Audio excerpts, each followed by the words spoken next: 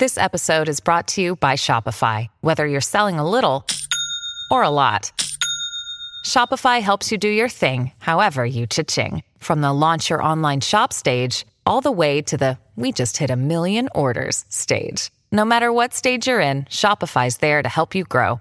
Sign up for a $1 per month trial period at shopify.com/special offer, all lowercase. That's shopify.com/special offer. Hello, everybody. Welcome back to another episode of the Catholic Talk Show. Today, we're going to be talking about conservatives and liberals with Bishop Pohlmeier. That's right. We're going to be looking at how society has broken itself up into multiple camps, typically along conservative and liberal lines, and how we can see the best in everybody and find unity in the church and society. One thing's for sure, it is Christ who unites. So let's begin in his name.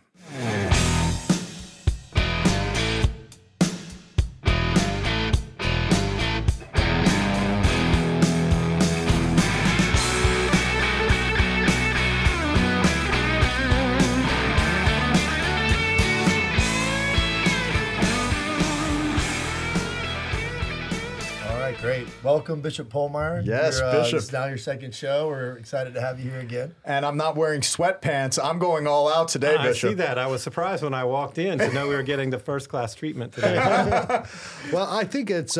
hopefully it's a sign that the first time was enjoyable, that you've decided to come back. So we're really pleased to have you back. And I know for our supporters out there and our followers on the show, you know, there was great feedback. And one fan of the show, I know Mrs. Pohlmeier, she made some comments about me putting on my jacket immediately when her son told me, what, no jacket? Yeah. She should be satisfied today, then. Yeah. Here we are. You're looking good, Father Rich. Hey, I love it. I love it.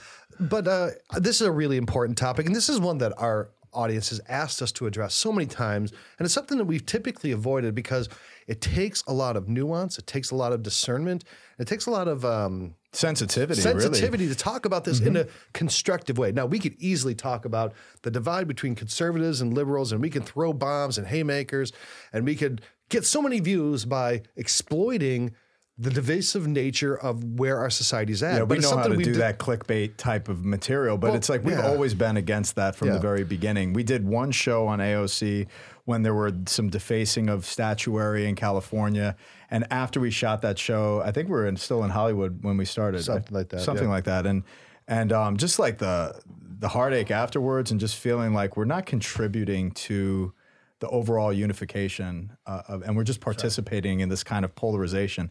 You know, there's no question that the fractioning of society and people taking up camps and the more and more identifications of these little cliques, they're growing by number every single day, and that identification. But the identity that we receive from God is the most important, and that ultimately brings us together as one. And the hope for this show and this conversation, and with your participation and your comments charitably, is that we ultimately are going to come in that form of drawing closer into that oneness that we can find in the heart of Christ. Yeah, and that's so we've always avoided really getting into this, but we're jumping right into the deep end. Because we have Bishop Pohlmeier here, and Bishop Pohlmeier is qualified to talk on this where we are not. So I'm just going to be quiet and listen.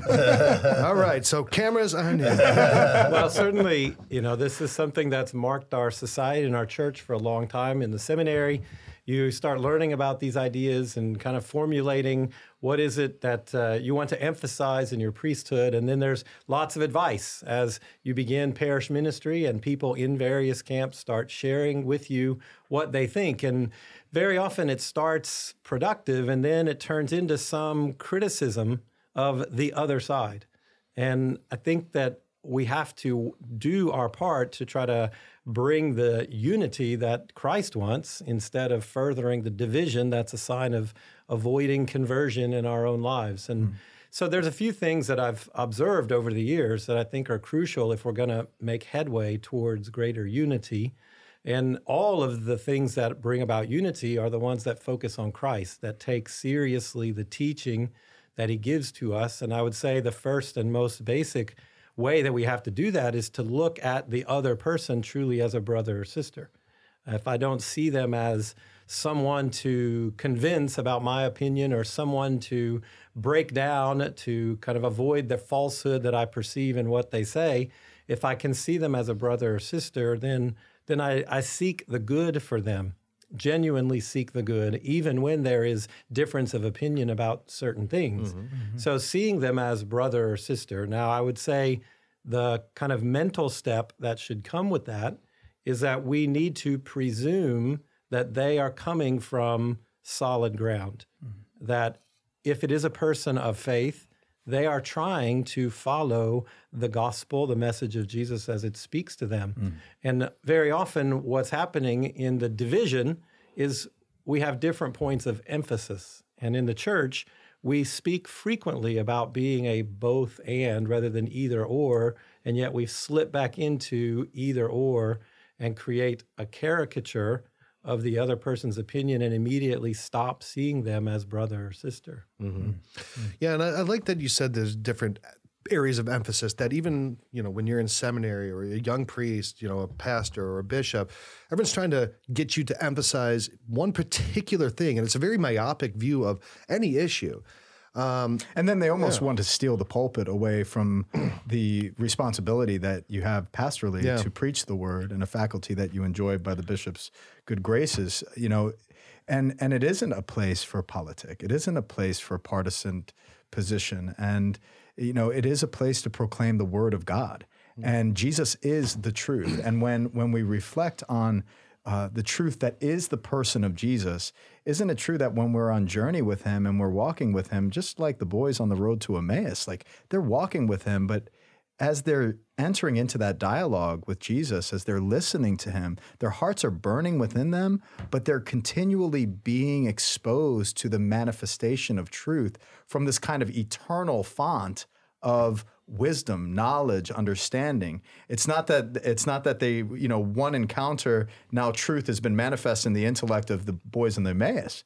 Like it's this exposure, and dialogue is a part of that exposure to truth that we need to constantly be exposed to and not come to any form of concrete conclusion like, okay, I've got it all figured out. Yep. This is my position. Now I'm going to argue and I'm going to destroy you. That's why I don't like a lot of the apologetical circles. I kind of, stay at a distance because it can tend to get into conversations where I'm going to destroy your position and I'm not going to value you as a brother or sister. Call you a name. Yeah, and it's like in an intellectual way. Yeah. Well, it becomes about victory, not conversion. Yeah. And Christ's won the only victory. Yeah. And conversion and accompaniment and really trying to present Christ to a person, that's a very different thing than winning an argument. And a lot of people in our culture just want to win an argument. Now, the thing that I'd ask you, Bishop, and you, Father Rich, is how do you feel this pressure?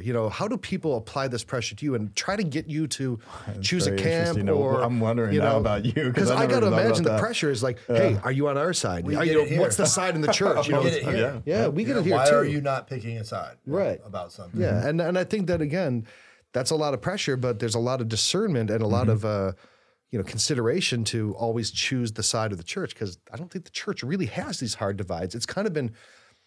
They've taken the cable news American politics and put it on the church. Well, this bishop's a liberal, this one's a conservative. But once they get a priest, bro, they're like, we have a champion of our, and now he's a hero priest. That's a dangerous place to be in as a priest. That's dangerous. But I don't want to, I really want to hear There's a distinction between, we have to think about our audience, and too often we're imagining an unseen audience. It's part of the downside of technology. The positive side is it allows us to preach the message of the gospel and reach a lot of people, but it makes it too impersonal. So we have to learn to see the person. And so I have to be asking myself, if there's an issue that has a moral concern, then I have to think about the issue. And there is a right about that issue that I need to preach, and the church is going to have a position on. But very often then I talk to another person as if they are an issue instead of as a person. So a basic question I think that can help is whenever I'm talking to somebody, or maybe I'm listening to somebody and I'm imagining all the other things they believe, I should ask myself, what is the good that they are seeking? And really have an answer to that. If I can accept that this person has a good that they are seeking, well, then I can meet them on common ground, because as a person of faith, the good always is going to spring from the gospel. What is it that Jesus teaches us? So I am trying to emphasize this good and bring about a good for society based on this teaching of Jesus. And we may diverge on some other teaching, and we may have to work on understanding about that. But if I can see the good that you're trying to accomplish, it opens the door for dialogue. And probably, if I'm really open, that if we are in any disagreement, the good you are seeking is likely to be a good I should pursue more. And I think the most important fundamental disposition then would be listening, and actually listening to the other so that you can identify the good that they're representing. Right. And that sense of what is rolled out in respect to every council in the church's history is that deeper listening. As it relates to where we go with our conversations, we have to begin with the sense of coming to the knowledge of the other person's position over your own position. And a lot of times in conversation, isn't it true that when you find yourself in the middle of it, this person's not listening to me, they're already formulating their response. I think it's what am I listening for? Am I listening for how you slip up so that I can come in right there? Yeah. Or am I genuinely listening for the good that you're trying to capture, the way that you have been moved by Christ to act in the life of another person in society? And I think as a way to gauge that, to understand the good that you're seeking, it comes always back to Jesus himself. And one of the most fundamental mysteries of our faith is that Jesus is both fully human and fully God at the same time. It's a mystery beyond our comprehension. We can't fully grasp it, which means that it always has the possibility to stretch us, to help us grow into the mind of Christ. And so we tend to gravitate toward one or the other. We relate to the divinity of Christ, we relate to the humanity of Christ, and that's reflected on how we pray, on how we participate in Mass, on the issues that are of concern to us. And I think in a general sense, we can see that with the humanity of Christ, there is the love of neighbor that is a demand of Jesus. He makes it very clear over and over again that we'll be accountable to noticing. One of the scariest passages of the Gospels is when we have the story of the rich man and Lazarus, because it doesn't tell us that the rich man abused Lazarus. It's only that he never noticed him. So we're accountable to notice the need of another person, and that opens the door for growth. On the other side, relating to the divinity of Christ is a recognition that this is the one with power over death, the one who came back from the grave, who appeared in transfigured glory, who calls us to see the Father in seeing him. So that causes us very often to connect with Jesus in the transcendental reality of worship, so that then we become drawn into the life of God through our worship. And then the little aspects of Catholic liturgy matter more and more because I see in them opportunities to experience the transcendent God. So we gravitate toward one or the other. And if conversion means growth, then here's a simple way to look at the other person differently, to experience growth.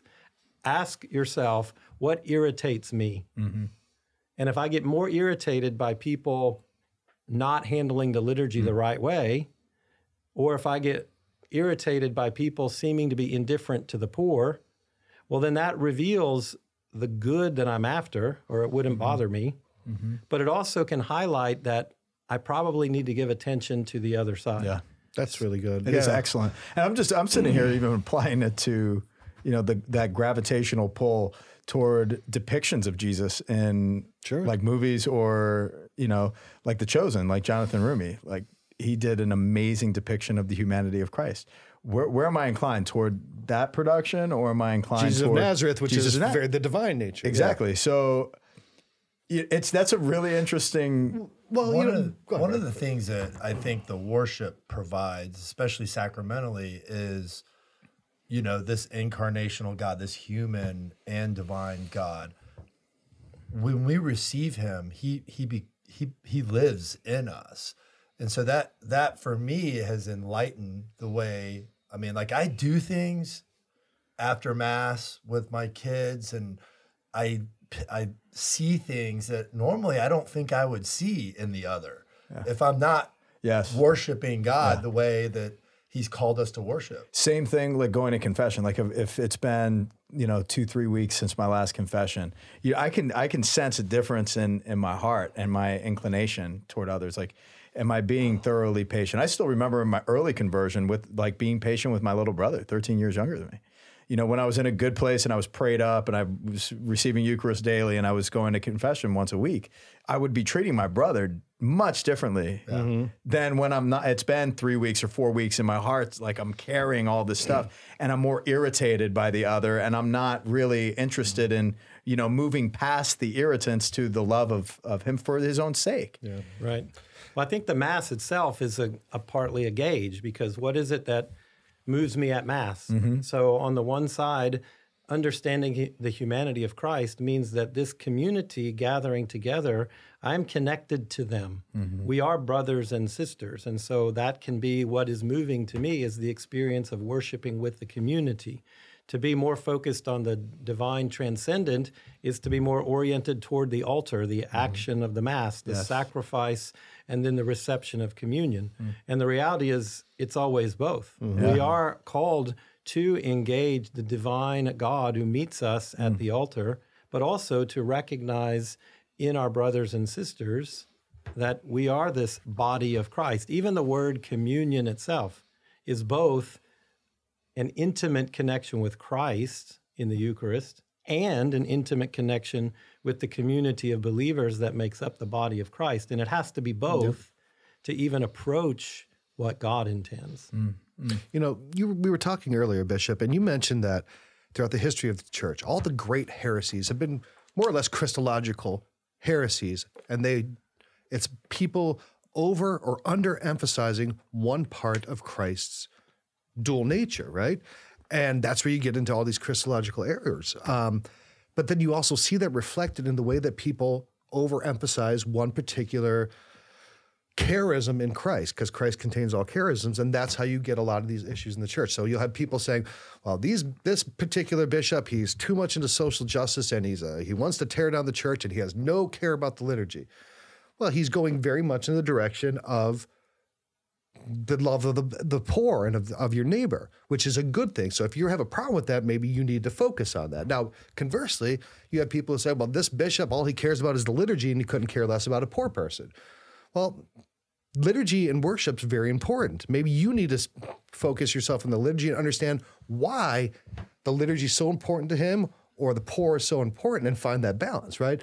And you had this great analogy of the horizontal and the vertical on that. Could you explain that? Yeah, in theological understanding, we talk about that sometimes, using the cross as the image. There is both the vertical encounter with God, the transcendent divine reality of God, and then there is the horizontal that recognizes God present in his creation, first of all, among his people. And again, the Mass is an opportunity for both. So you can look at a liturgy and you can get a sense of what's being emphasized. Are they emphasizing this community gathering together and then being sent on mission to serve their community? That is the horizontal aspect of what Christ calls us to, and it's necessary. Or you can see ones that have more of a vertical approach, and so there is a particular attention to the finer parts of liturgy and how those can relate to drawing us into the divine mystery. And again, we should be striving for both. It's interesting. You said, we can overemphasize one or the other, and I think probably we can't overemphasize one or the other. We rather underemphasize one or the other, because both demand our full attention. Both require that we give everything, because we are told that we should love God with our whole being.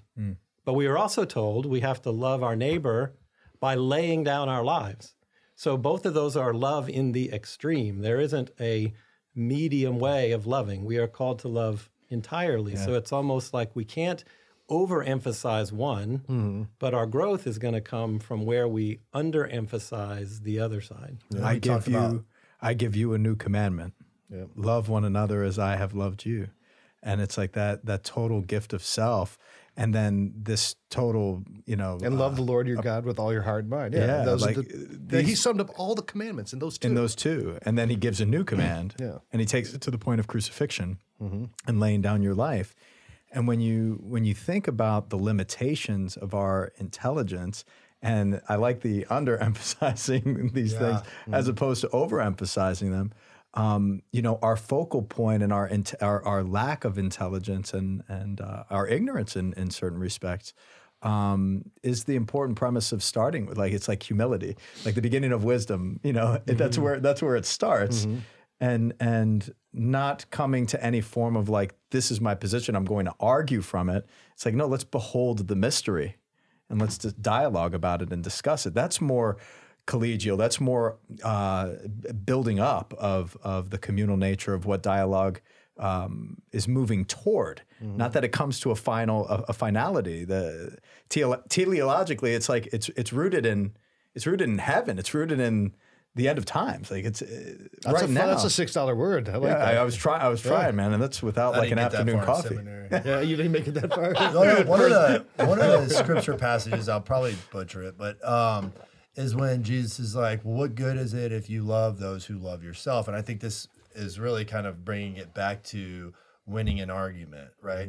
What good is it that you love somebody that agrees with you, that loves you, and then you have to love those who hate you, right? So that support you on Patreon. But I tell you right now, the people that hate us because we haven't talked about, Republicans, Democrats, and strict politics, and they were clicking on this video to listen to that content, and they're questioning, are we even talking about that? They may be arguing. With I'm sure we're getting some mean comments, and that's sure fine. Those mean comments. We still love you. That's okay. I think that the political side of that is worth talking about. But before we kind of move in that direction, I do want to. You asked earlier about what people say, and certainly as a bishop, I get all kinds of people that tell me what I should emphasize, and usually they'll say, "Well, you should be courageous enough to speak the truth." And usually the truth that they want mentioned is truth, is good, and it does deserve emphasis. But what I find is that they don't really mean the truth in the larger sense. They mean a truth, an aspect of the truth of the gospel. And so to really preach the truth, we have to recognize that Jesus teaches the truth about love of God and love of neighbor. Again, we have to do both. So we have to be courageous enough to speak against the falsehood and the lies that come with living in this society. But we have to be careful that when I criticize somebody for not preaching the truth of Jesus, I have to look at myself again and say, what does that mean to me? So we have Jesus who includes love even your enemy. It's not enough to love those only who love you.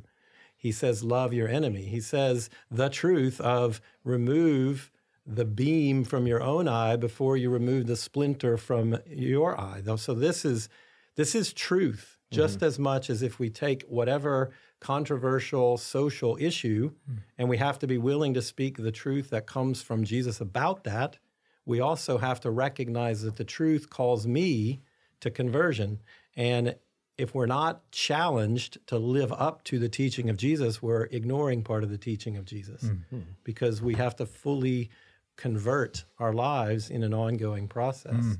How did we get here? How did it get, within the church so divided and so kind of along what you would maybe consider like a more political divide of conservative or liberal, where they're debating issues? How did that get transposed we've always in the been church? Here. You mentioned the earlier council. Blood was shed over the disagreements in those councils. Sure. So we are not more divided. I think the big difference is the modern communications allows us to hear more of those voices or to be aware of them. So in other controversies in the church, people didn't know who those personalities were necessarily if you weren't immediately involved. It's true for everything with kind of the challenge to faith in the world. Even a greater awareness of natural disasters can cause people to say, it's worse than ever. Yeah. No, it's that it wasn't that long ago you had no idea that some earthquake happened in another part of the world. So it seems worse because we're aware of the magnitude of it. So I would say that it's not worse. It doesn't mean then that we ignore the divide that exists, but we also don't need to make it bigger than it is, and we need to recognize that any progression always is found in the unity of Christ and staying focused on the unity that he brings. What are we magnifying? You know, like in the sense of whenever it's hurricane season in Florida, the musical accompaniment to the meteorologist is like, you're going to die, kind of a thing. And it's like, oh my gosh, I better watch this, for the next 10 days. I'm watching the Weather Channel, and it's like the manipulation and the magnification of something COVID that body counts that you would see on exactly. CNN. I mean, could you all of that imagine if is they had like- Twitter at the Council of Nicaea? Right? And it's like, dude, did you hear what the Bishop of Moesia said? They're like, I can't even believe that. Who the is this church- guy? Yeah. Athanasius should speak out about this, and if he doesn't, there's a big problem. Like, and I think that's really important to mention is that it's always been like this. People are people, and people, It's like disagree. St. Augustine said something great. He's like, every generation considers its own the very worst. Yeah. And But it's ours been is like, definitely- but ours is Yeah. definitely the very worst. Yeah. It's true. Great. So what I really want to ask you, Bishop Paul Myers, just more about the conservative and the liberal, the political side of that, because, I think a lot of those are issue-based. A lot of them turn towards voters and blocks of voters, and the issues are constantly, draped across media. A partisan landscape, I think it creates a unique difficulty for Catholics in the United States because we think so much in terms of politics. So think back to any time in our memory that we've had an election of a pope. The American media, Catholics, they're all weighing who the candidates are, and they have no concept of how that process plays out separate from how we watch our political process and our voting go. And yet those conversations, and certainly there's politics that are part of that and always have been, but it's not as simple as that. And we've got in the election of a pope the perspective of bishops from all around the world who are experiencing realities in their countries and their people that we can't even imagine, and that has a much bigger effect on how they approach it than just liberal and conservative. So as American Catholics, we have to step back and make sure that we're not only judging it in terms of those categories. Now, I think one thing that's helpful is to kind of identify another word that can move us away from this perception as American Catholics, and the other word is the word secular. So we hear a lot in the church today as people talk about a secular culture and how do we as people of faith respond to a secular culture. But then there can be kind of an identity with one side or the other as that's the secular side. They're missing the point and they're secular. And we should identify the fact that there are secular conservatives and secular Republicans. To be secular is to basically ignore the God, faith, divinity, Jesus part of how we approach issues and other people. So regardless of whether we find ourselves in agreement politically about whatever issue, we have to step back and say, is my foundation with this agreed side truly based on faith, the desire for conversion, a move toward eternal life? Or is it only a secular approach? Is it a desire to bring about some greater good for society, which isn't wrong, it just doesn't go far enough. Our goal is not only the good of society, our goal is to help move individual people within society toward their real goal, toward the life of heaven, the eternal life that they were made for. And I liked what you said about having to really see why people are going on a certain approach, that see what they're seeking, right? Because you got to work from the presumption that people are good and they're trying to do something good. I mean, even people we really disagree with. Like, I might really disagree with somebody on life issues, but these people are probably trying to be merciful, if I'm being honest. They're probably saying, look, this person who chose to have an abortion, she was in a really difficult situation and that was her only way out. Or these people who choose assisted suicide, they were seeking mercy. I don't think these people are necessarily seeking evil and destruction. They're Satanists dancing around a big statue of Beelzebub in the woods with fire. I don't think they're like that. I think they have maybe a disoriented view towards the completion of truth. they're trying to do good. So, I mean, if you can at least give them the grace to understand that they're not just evil, they just don't either see the truth like you do, and they don't understand the full truth of it, you can see that they have at least some good intention. It's not just about murder. They're not just murderers. People who have gotten an abortion are just not murderers, and we have to throw them in jail. They're people who have been in difficult situations. Now, I am 100% pro-life and would defend it with everything that I've got.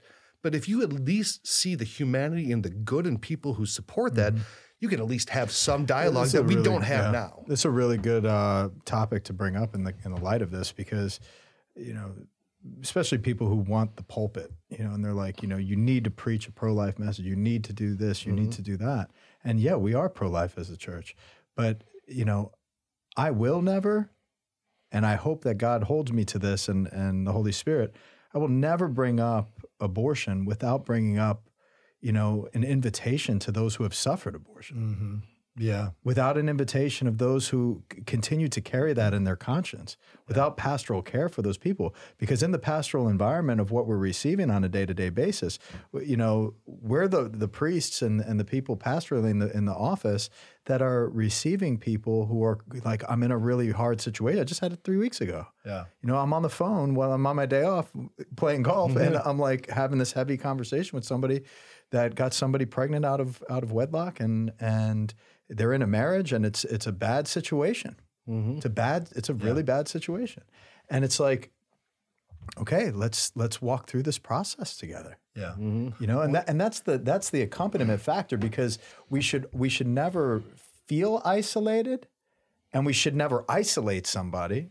We should always be actively pursuing the other and reaching down into what they're struggling with. Yeah. And all of us are struggling with the fullness of you know, truth. Underemphasizing parts of it. We're all struggling with that. You mentioned, you know, people that have a certain opinion and creating a caricature about them. But again, the idea of the difference between a secular approach to the issue versus a faith-based approach. So we can lump those together. So I can look out there at a society that has lost touch with God, and how I would speak to that group about an issue like abortion is different than how I ought to speak to my fellow believers who come to Mass on Sunday. Yeah. But if I don't stop and think, I can lump them in together. Yes, so I have this faith person who I categorize as being interested in social justice or whatever, and not caring enough about abortion. And because I lump them in with this secular society, I forget that they are also motivated by the gospel. And maybe they're underemphasizing the need to address abortion, but they're not overemphasizing the need to care for the prisoner and the downtrodden. They are putting their emphasis into that because that's their response to the gospel. And so every time I lump a fellow person of faith into that secular category, because I look at them as either politically liberal or conservative, I fail to see them in the gospel. As a public person, Bishop, and as one who preaches the gospel, it also upholds a role like you over an entire diocese and multiple churches and a region that spans all the way to the coast to coast. Unique. St. Augustine's the best. Just putting that out there in the state of Florida. But like that role it's the and Devin Hester responsibility. diocese. Like, how do you coast to coast? how do you approach that role that you have with such a wide group of people and not do that? Like, well, I think part of it as the bishop, and this is what I would hope for everybody, is that we do see the ways we are in this together as brothers and sisters. So that whatever issue is arising, we see that as Catholics, we have people that are addressing this in this way. So as an example of this, I remember years ago, a priest friend of mine who was a new priest, and there was an execution scheduled. And so he had personally come to the conviction that we should oppose the capital punishment very strongly. That was his conviction. And when this hit the news, he was fully prepared to be at the prison, to be part of the protest against this.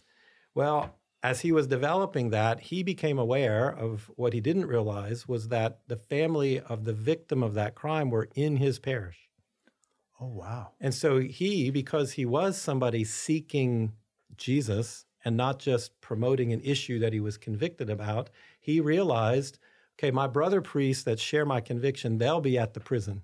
What God is asking of me is to walk with this family who is beautiful. suffering. Wow. So to his credit, he realized that I, as a priest, I have to give attention to both. And I have to appreciate the fact that my brothers and sisters are giving attention to that, because as a church, we have to be in both places. And so in this moment, I'm called to be here. I see you are called to be there, but I can't do that unless I'm willing to move beyond my initial conviction to a more complete, a whole understanding of the truth of the gospel. Yeah. You know, with like religious orders, they have particular charisms, right? You know, the Franciscans are very much based on, you know, serving the poor, or, you know, the Dominicans are very scholastic, or the Augustines or whomever. And they have these charisms, and it was always explained to me that charisms are a particular emphasis on one of the particular characteristics of Christ, right? Nobody can be exactly like Christ, so you find something that you can really pursue in Christ through a charism.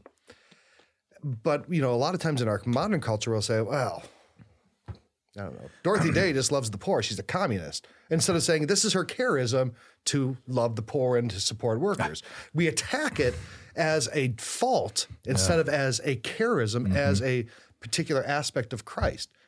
And that's, I think that's what I'm hearing when you're saying this stuff, is like the difference between attacking something because it's not your charism and recognizing the charism in someone else, you know? Right. Yeah, I think listening, we talked about, you know, I remember Ryan said, well, what would you do if your son said he didn't believe in God anymore? I said, well, you know, I'm not driven to an action. Yeah. I'm driven to a desire to know, learn, understand. Yeah. Right? Because love is lowering yourself, finding out where this person is, in this case, my son, and then in solidarity, greeting him there and acknowledging that, right?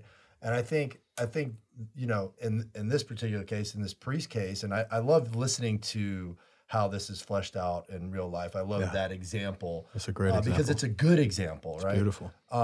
Is that he listened, right? And he realized. And he responded. And he responded. Yeah. And he was humble enough to allow for the Holy Spirit to come into his life and guide him there. And the Holy Spirit is never accusatory. We know who the accuser is. We already know who the accuser is. He accuses us in our own sin, right? He's gonna desire for you to accuse others in theirs. Yeah. You know? So true. Yeah, you talk about listening, and so I think the posture that we all need as Christians is the posture for conversion, which means growth, which means change. Growth happens because I change in some way. I change in my actions, or I change in the way I look at another person or another situation. Everybody would say, I'm not perfect, but then almost nobody wants to actually work on those rough edges of imperfection. And the idea of liberal and conservative, especially connected to the idea of the divine and the human, can be really helpful to us, because it can help us recognize my rough edges. Again, what irritates me. So if I go into any issue or any conversation or listen to a podcast with the idea of, I need to be challenged to grow, it allows me to distinguish, that's a truth I agree on, I disagree with how you're approaching it, but I can see that your conviction about this aspect can help me grow. I can do better. I can grow in understanding the whole of Christ. And if my attitude is that I desire to grow, to be challenged, then I'm going to listen with an eye toward growth. I'm going to listen with an opportunity for growth instead of trying to catch you in whatever you say incorrectly. I know already, you know, like politically, like if I turn on a particular channel and I start listening to what's being said, I know I'm already anticipating this is going to make me react this way, because I've been conditioned in my own mentality to have a position.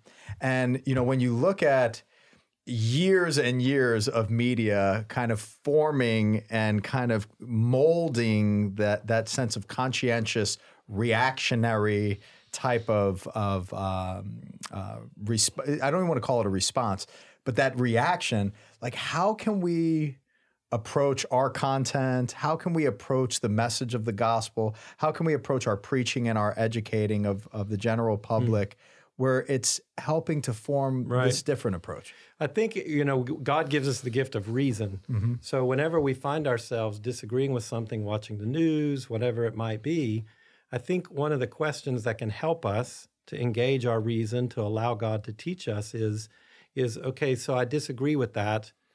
Where do I disagree with you? What would I say to you to try to help you understand? Because we're not seeking understanding very often. We're just wanting to challenge. We argue about conclusions, and we never bother to figure out what are our shared premises. So back to the idea of a liberal conservative in a secular realm versus within the church. So if I'm watching the news and I disagree with them, and I realize they're coming at it from a secular perspective, well, the way I would need to talk about it with them is very different than if I'm at a parish council meeting and somebody is advocating for a different emphasis than I want to give. They're not coming at it from a secular perspective. So if I want to discover common ground, it's going to be found in a different place. So I need to look at myself as, how could I connect with you so that we come to understanding of the truth? And again, how I would do that with a news anchor on either side would be different than how I would do it with a fellow parish council member in the setting of trying to live out the gospel. But I don't want to do that. That's hard. I just want to be mad at people.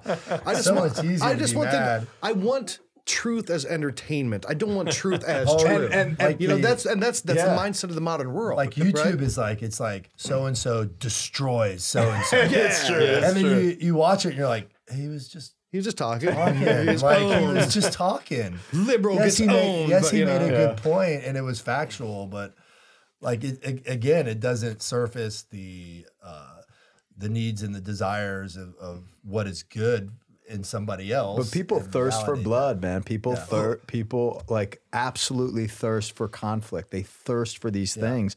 And it's base and it's sinful. It's not good for the human person. I remember used to listen to a bunch of sports podcasts, and one of them, he would, of course, they would argue about sports things, and he was very well aware these are not things that really matter on the grand scope. But he said something which I think translates very well to this conversation. He said, people don't want to get it right, they want to be right. So I just want my opinion to be strong instead of processing the arguments to be able to say, is this correct? And so he would say, I'm in this business for strong takes, but I have to admit when I'm wrong, and so I have to get it right. I can't just be right. And it's like that hardline message is what has really built the very platforms of social media right now. And when you see these articles that come out, these sociological reviews of like the death of discourse, the death of dialogue, the death of the marketplace of ideas, and like, where there's no hope for society. These like kind of this messaging. It's like it's not true. It's just genuinely not true. And people, I'm sure, and there are probably people that are listening or watching right now and clicking the thumbs up and making sure you hit the subscribe button at this very moment. Or commenting how terrible we are. Look, a comment's a comment for us as far as the algorithm And we take goes. it all. Just bring it on. My wife does it. It's okay. And that's on a daily basis. But, you sit here and I know there's people out there that are saying, oh, this is a wishy-washy position. This is a very... My hero priest would just go out there and... Correct. Yeah, my hero priest would not do that. Exactly. And I'm sitting here thinking, the true heroic nature is somebody that's willing to put their arms out on both sides and be crucified. What's not wishy-washy is repent and believe in the gospel. But to read the gospel is to take in all that humanity deals with. And so I can be absolutely correct and need to speak strongly about the issue I care about. And Jesus demands that I be willing to grow in another area of my life, because that's how Jesus approached people. He challenged them in the areas where they needed growth, and we see that across the spectrum of issues in the gospel. So that's not wishy-washy, because Jesus demands repentance, and he doesn't say that only to a group of people that thinks a certain way. He says that to every disciple. You know, can't we just have a really beautiful traditional liturgy and then afterwards go out and feed some poor people? You know, I mean, can't we, you know, worship God and really focus on our prayer, but then also care about, you know, immigrants? Can I wear a cassock and not be labeled an ultra conservative traditionalist? You know, but I mean, that is what the church proposes. I mean, if you look at all, like, if you ever read like Everlasting Man by Chesterton, he goes to this anthropology of religions and how they really are manifestations of human desires, right? And you have all these sacrificial religions where it's like, we're going to take everything wrong, put it on someone else and ice them, you know, and throw them down the pyramid steps or whatever. And I think part of our nature is to want to get to whatever the problem is in our society and kill it. That's what we are. You know, human beings a lot of time are killers and they want to kill the problem. And we are approaching every issue in our society like we've got a knife to its throat. Oh, you disagree with me? I want to kill it on social media. I want to oppose. I want to fight. I want to win. I got to conquer. The only way that this truth is validated that it is true is if I beat somebody else. Like, the only way to address it is pacifistically, and then it's like we do not talk about politics and we don't talk about religion. Yeah, well, that's you never talk about politics and religion at a party. What else is important? Like, what a terrible, you know, philosophy of how you approach one another. And then but that's how we were raised. Yeah. Oh, I mean, absolutely. that was absolutely how we were Not raised. my dad. And then like the right. secular view and the most eloquent, the most courageous, in a sense, are elevated to being like this is the warrior, you know, that I follow. And in Christ, what we're doing here, the outcome, hopefully, and through the grace of God, is we point to the warrior. Right. The warrior of Christ, Absolutely. the victory that's already been won. Yep. That's the point of all this. Yeah. It's not to, you know, regress back and allow all this stuff to happen. It's just like, you know, we've got to point to Christ somehow. One of the most beautiful commentaries on that line I've heard was somebody evaluating liberal and conservative historically, that we have governments in our world history that become extreme on both liberal and conservative. And the more extreme they come, the more they justify that sacrifices have to be made. To accomplish the pure vision I desire, sacrifices have to be made. And as they get to the extremes, they justify killing people because that's the necessary sacrifice for the purity that I desire. And this commentator was pointing that out on both extremes and then saying who Jesus is that when Jesus came to realize a sacrifice was necessary, he sacrificed himself. And so the extremes of liberal and conservative justifies sacrificing you because you don't match the purity of doctrine I desire. The follower of Christ is the one who lays down his life for another. When the sacrifice is necessary, I sacrifice myself. Even the apostles, when they're walking with Jesus, I always find it funny, like some of the conversations, because I'm like, man, you guys don't get it. You're walking with Jesus, like literally walking with him. He told you this a chapter ago. You know, like but like a lot of them are like, you know, they're thinking like, because they've seen all these wonders, they've seen all these miracles, and they're just like, go get them. Go get these people. Go get Caesar. Ice them, right? And he's like, this is not my kingdom. This is not my kingdom. Like, my kingdom is in heaven. My kingdom is your soul. That's what I'm concerned about.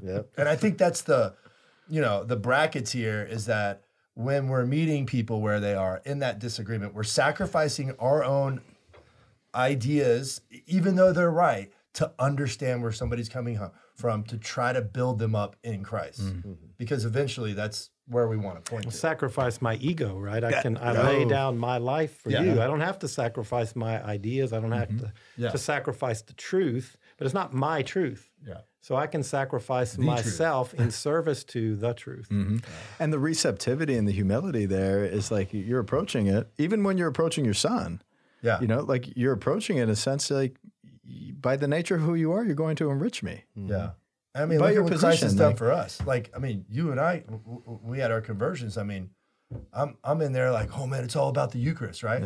Like that's in my mind. And yes, it is a big thing, but boy, how I have grown from that, from that first day. That first day. And how have I grown? I've grown from getting beat up, going back to Christ, asking for his mercy, learning how to listen to other people, you know? I mean, marriage is that's a was perfect thinking that place too, yeah. for a beautiful marriage is the arguments, the going back from it, saying we love each other. How do we figure this out? Do you know how many times we've done that? Like it's dozens and dozens of times.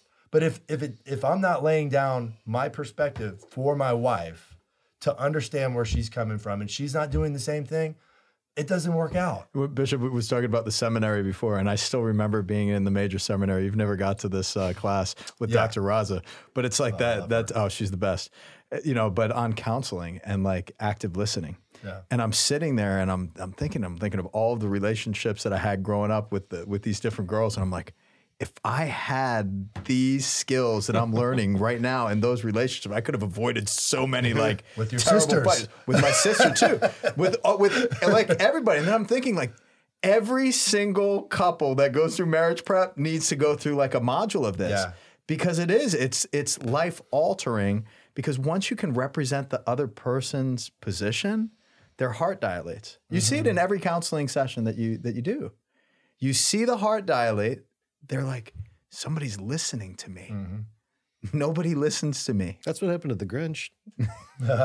True, very true. Don't start making me cry, man. His heart dilated. Bishop, we've been doing the show about 4 years now. We get criticized for being too conservative. We get criticized for being too liberal. You get criticized for being too modernist. We get criticized for being too traditional. Somebody called him fat. Someone, yeah. And then I lost weight. Yeah. And now you're Catholic fits. Well, he was wearing the 34 bucket cassock at the Without missing a beat. What advice would you give to us as a show, as a ministry, who's out there talking about stuff like this? What would you give to us to be more considerate about what we're saying and how we can treat the audience who, we have a responsibility to? So I think we have to keep coming back to Christ and that we're always trying to respond to that call to repent and believe in the gospel. And I think that the idea of believing in the gospel, ask somebody, what does that mean? And they're going to pull out aspects of the gospel typically that they've grown to follow. They're not going to pull out the aspects of the gospel they don't want to hear. And so there are always room for us to grow. And if we're totally comfortable with Christ, we're not listening. And so we have to be willing to do that. And I think that we have to try to emphasize both the human and the divine. And so we can speak of the both and. How is it that this draws us into the humanity of Jesus and the love of neighbor? How does this draw us into the divinity of Christ and the loving of God with my whole soul? So it's impossible to always do perfectly because we can't really dive into an issue if we're constantly qualifying how we talk about it to account for the other parts. So we have to be willing to go in on this aspect of the truth and not consider it the whole truth, because the whole truth is always bigger. It's always the full life of the Trinity revealed in Jesus, fully divine and fully human. And yet we as limited people who must carry the message of the gospel, we need to, in a sense, overemphasize this aspect and accept the fact that this is being underemphasized in this moment. But my growth is how can I give attention to what I might underemphasize? Phenomenal. Yeah. Now, before we wrap up, a couple things I want to do. Number one, I want to give a shout out to our sponsor, Hallow. Hallow is the #1 Catholic prayer app. Over a billion. Over a billion prayers has been sent through this app. They got all kinds of great content, some new things like Bishop Barrett reading the Psalms. They've got Mark Wahlberg. They've got Jonathan Rumi. They've got the Bible. They've got guided prayers, guided meditations. They've had the Lectio Divina. They have Divine Mercy, Rosary. Rosaries, yeah. They have all of it. They have music, Things so much for the great kids. stuff. Yeah. Lo-fi. Lo-fi. Yep. So if you go to CatholicTalkShow.com/Hallow, you could download the app for free. Try it out. It's an app that we all use. I use it literally every single morning. I use it for my prayer, for my reflection, Lectio Divina. Yeah. My kids and I use it. Yeah. So go, we recommend it. Go try it out. Another thing I want to make sure is, if you enjoy the show and you want to help support our ministry, go to CatholicTalkShow.com/Patreon, and then you could donate, just a little bit that helps this show keep the lights on and cameras. And we have a lot of great gifts that we want to give to you in our gratitude in return. And Bishop Polmeyer, we're just so grateful for you coming back on the show. And, to our fans out there, if you're wanting another episode with Bishop Polmeyer on the humanity and divinity of Christ, make sure you're putting that in the comments section, because I would love to have a further conversation on this, because it is a mystery that I think many people generally really haven't even considered, the humanity and divinity of Christ, that Jesus is fully God and fully man. And that means everything to, how we approach our faith and how we walk with Christ, because Christ meets us in every form of human suffering, and he's meeting you presently in whatever you're facing. So just know of our prayers. Please continue to pray for us. And as we continue to build up that unity in a world that is so desperate for it, let's begin with listening with one another and showing that charity actively in our community. God bless you, and we'll see you next week.